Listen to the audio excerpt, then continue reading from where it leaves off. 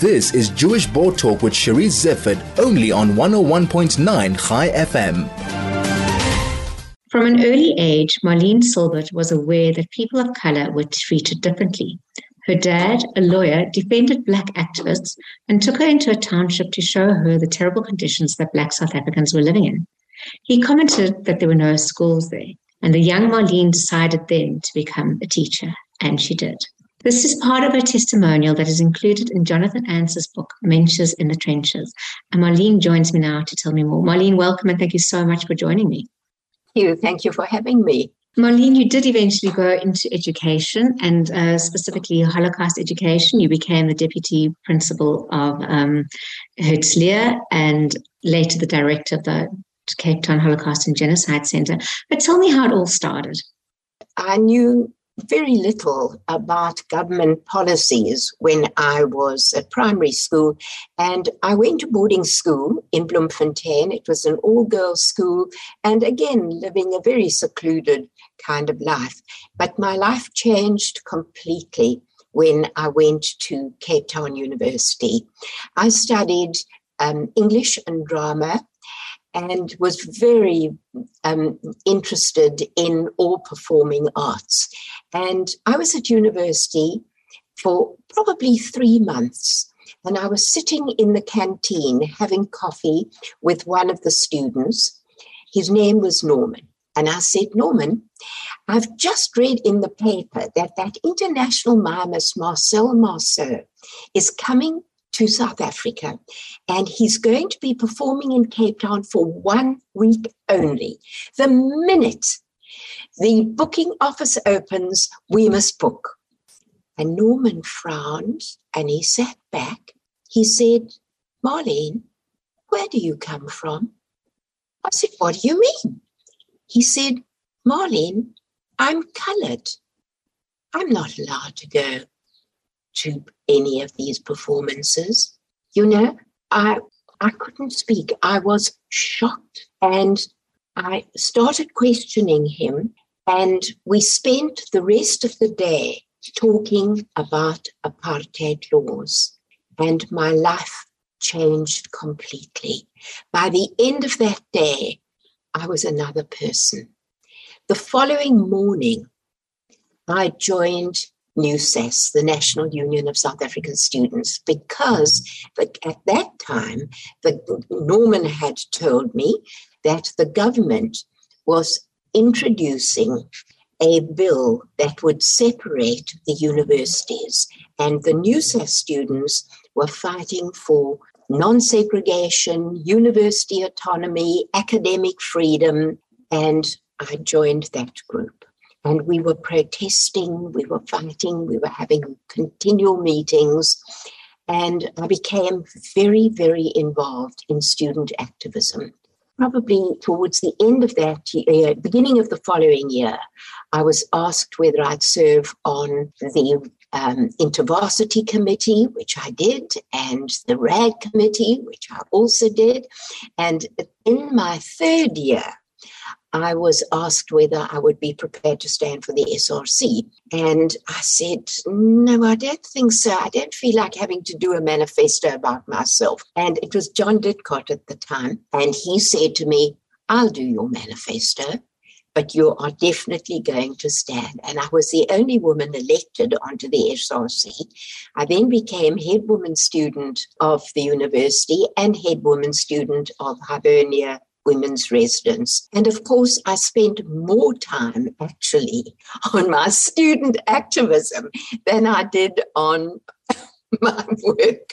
But fortunately, I did complete my first course, and then I did a postgrad on the teaching of speech and hearing disabled.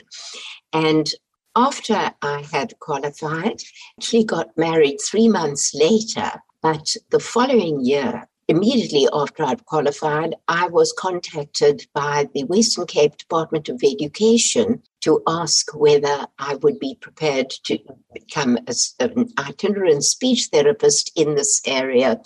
And I was then employed and teaching in 3 different schools. And it was the senior lecturer who gave them my name.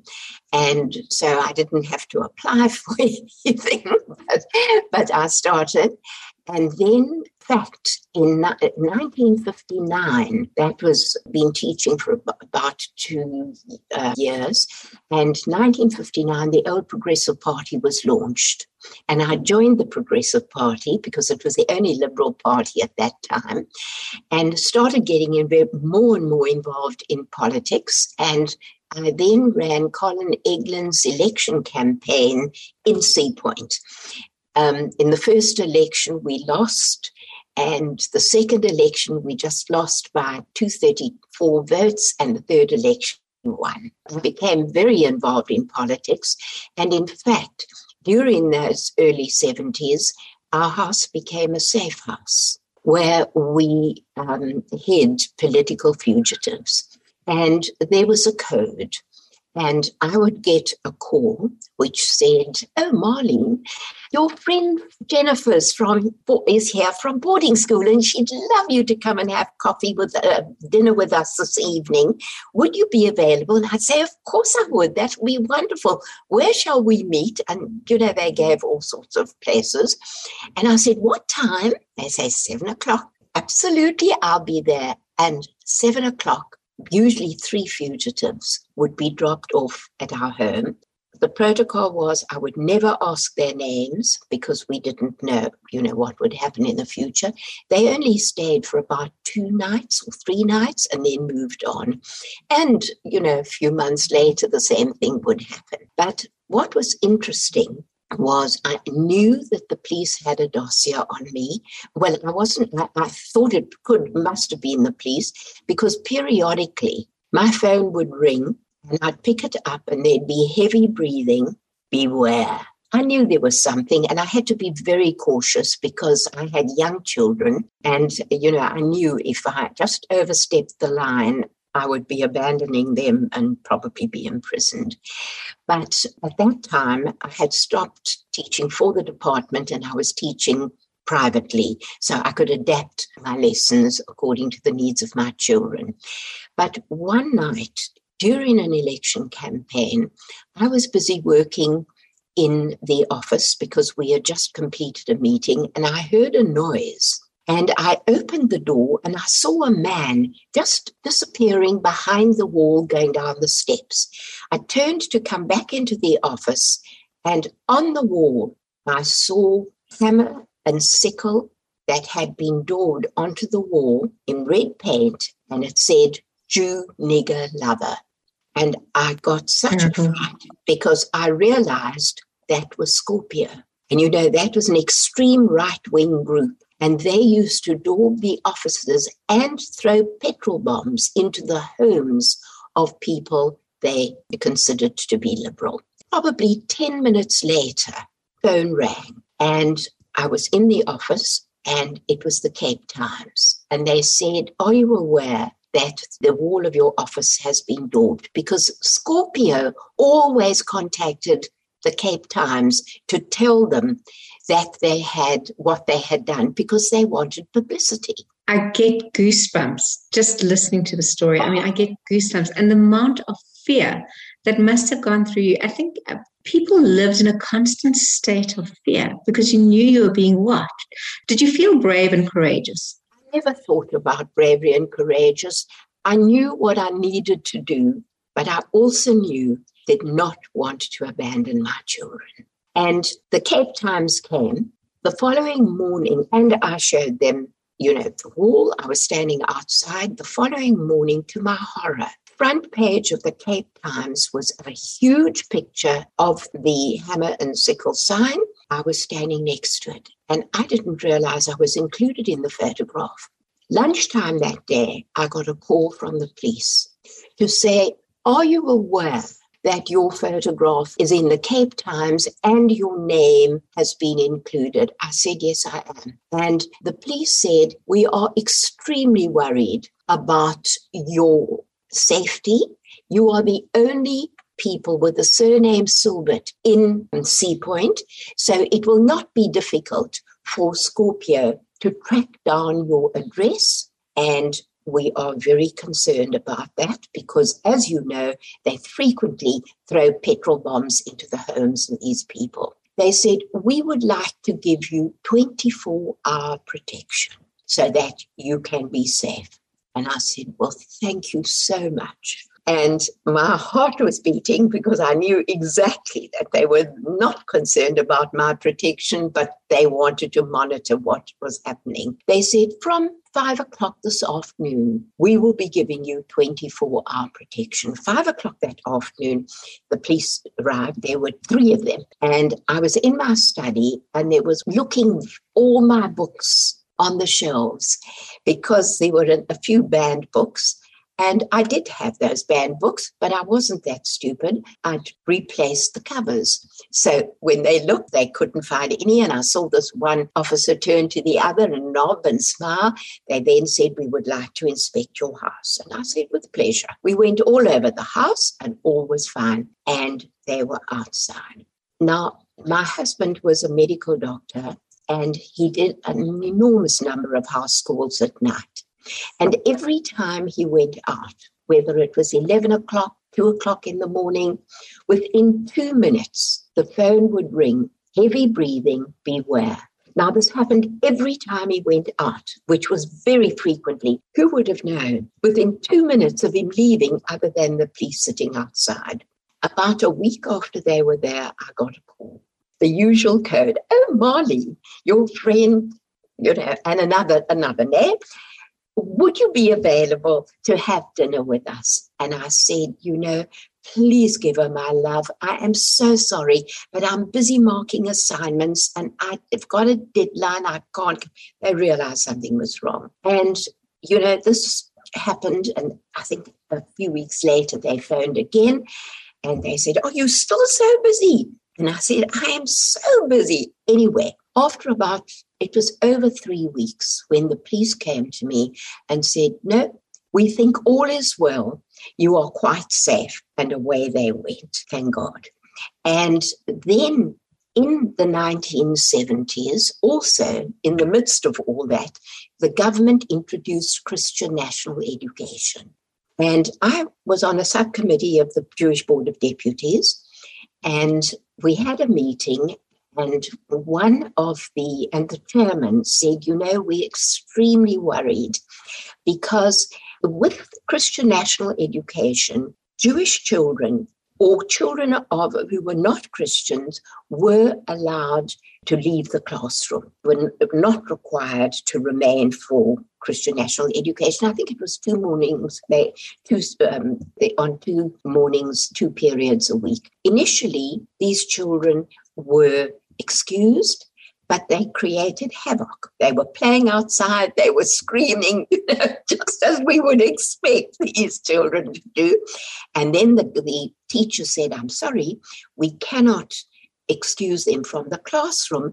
They may sit at the back of the classroom and they need not participate. So the chairman of the board said, a number of parents, Jewish parents, have come to us and said they are extremely worried that their children are being indoctrinated because their children have come home and said, Mum, or Dad, I find Christianity so much more interesting than Judaism. The chairman said, what are we going to do? So without thinking too much, I said, I have an idea. Maybe if we send letters to the parents of the Jewish children and asked whether any of them had a teaching background, whether they were not fully employed and could perhaps volunteer to come and teach our children about Jewish education during these lessons. At that time, I happened to be serving on the school governing body of Camps Bay. So my children were at Camps Bay, primary and Camps Bay High. And I said, and that's what made me think there were a number of Jewish children at that school. So the chairman of the board said, Marlene, that's a great idea. You have a teaching background. Would you be prepared to take on this project? I said, sure. Well, I went home and I thought, are you mad? What absolutely crazy. I mean, what do you know about, you're not a Jewish scholar. How are you going to undertake this? You've just got more guts than common sense. And I couldn't sleep for a few nights. And I thought, after a few nights, I thought to myself, actually, if I agreed to arrange such a program, we could teach modern Jewish history. I could teach about the Holocaust, the evils of prejudice, racism, and discrimination, sensitize children to what was happening in South Africa without talking politics, because I knew you were not allowed to talk politics in the school, but I could sensitize these children. And I thought, wow. And also, I thought, if I introduce some of the festivals, I could actually relate them also to contemporary society. And I immediately thought of Purim, where you've got a gift to a friend, a gift to the poor. And I thought I could actually take them into townships to show them the poor. So I immediately went to see the principal and the Prince of Camps Bay. And the principal of the school said to me, Marlene, it's a wonderful idea, but you will have to get endorsement from the Department of Education. We can't employ people without their endorsement. I said, if I went to tell them what I wanted to do, they would not endorse it because I couldn't show them that it was a sustainable, good program. I think I need first to do a pilot program. Then, if it works, I can go to the department. He said, no, I do agree. You may certainly do that. We sent letters to the parents of these Jewish children. We had 12 volunteers and we started the program. And at that time, Rabbi David Rosen was the rabbi in Marais Road Shul. I had a lot of contact with him because he was a very liberal rabbi, and we used to meet for coffee probably once a month to discuss politics. And so I thought, I know I can always call on David when I need assistance, which I did. Anyway, we started at Camps Bay, and within a few months, it seemed to be going so well. So I started going to other schools. And with the same story, exactly what I said, within 1 year, we were operating in 17 different schools where the Jewish parents were volunteering to assist. And then at the end of the second year, I sent a letter to the Department of Education. By then, I had already written teacher manuals for different grades for primary school and gave it to the volunteers. So I contacted the Department of Education and they said, yes, we would like to meet you. And I went, and there were about 12 people around the table. And they said, yes, we have heard about the programs that you have initiated. And the Superintendent General said to me, there are a few questions, however, we would like to ask you. And they asked me a few questions, which were very simple questions. I mean, I have a teaching background, so I didn't have many problems. And then he said to me, no, Mrs. Silbert, that's fine. We approve. You may carry on. But one thing we want to ask you, number one, will you share your manuals with our educators? I said, of course, because I took them with me. And secondly, would you have a meeting with our inspectors of religious studies? I said, certainly I would, because he said, we would like you to share your experiences. I said, with the greatest of pleasure. Anyway, 2 years later, which was now 1976, I got a call from the principal of Herzliya High School to say, we're desperately in need of a Jewish studies teacher. Would you be prepared to come and teach the school? I said, well, I must tell you, I'm not a Jewish scholar. I can only teach modern Jewish history, and I can teach about the festivals. He said, we have no problem with that. You come. Anyway, so I started at Herzliya High School, and the following year was Republic Day. And on Republic Day, there was a great celebration at the school and dancing and singing. And I went to see the principal the day after. I said, how can you celebrate Republic Day? I'm absolutely shocked. He said, we have to celebrate Republic Day. That is an instruction from the Department of Education. And if we do not follow the instructions, they can withdraw our subsidy. I said, I have read the instruction. It does not say you must celebrate. It says you must commemorate. He said, well, will you do it next year? I said, with pleasure. Following year, I had an imam, a priest, and a rabbi coming to the school, and they spoke about their vision for a peaceful South Africa, and all gave a prayer for peace. Marlene, absolutely fascinating stories. We haven't got time at the moment to talk about the work that you did at the Holocaust Museum and, of course, the work that you continue to do now with Interfaith. So I will definitely be in touch with you, and we will have you back as a guest to talk a little bit more about that. In the meantime, just to say thank you very much. Marlene Silbert is one of those featured in the book Mensch in the Trenches. She is one of the, I don't know what a female Mensch is, but she's certainly one of them. And if you want to hear her story or those of others, please buy the book, Mensch in the Trenches. In the meantime, Marlene, thank you so much for joining me. Great pleasure. Thank you, Cherise.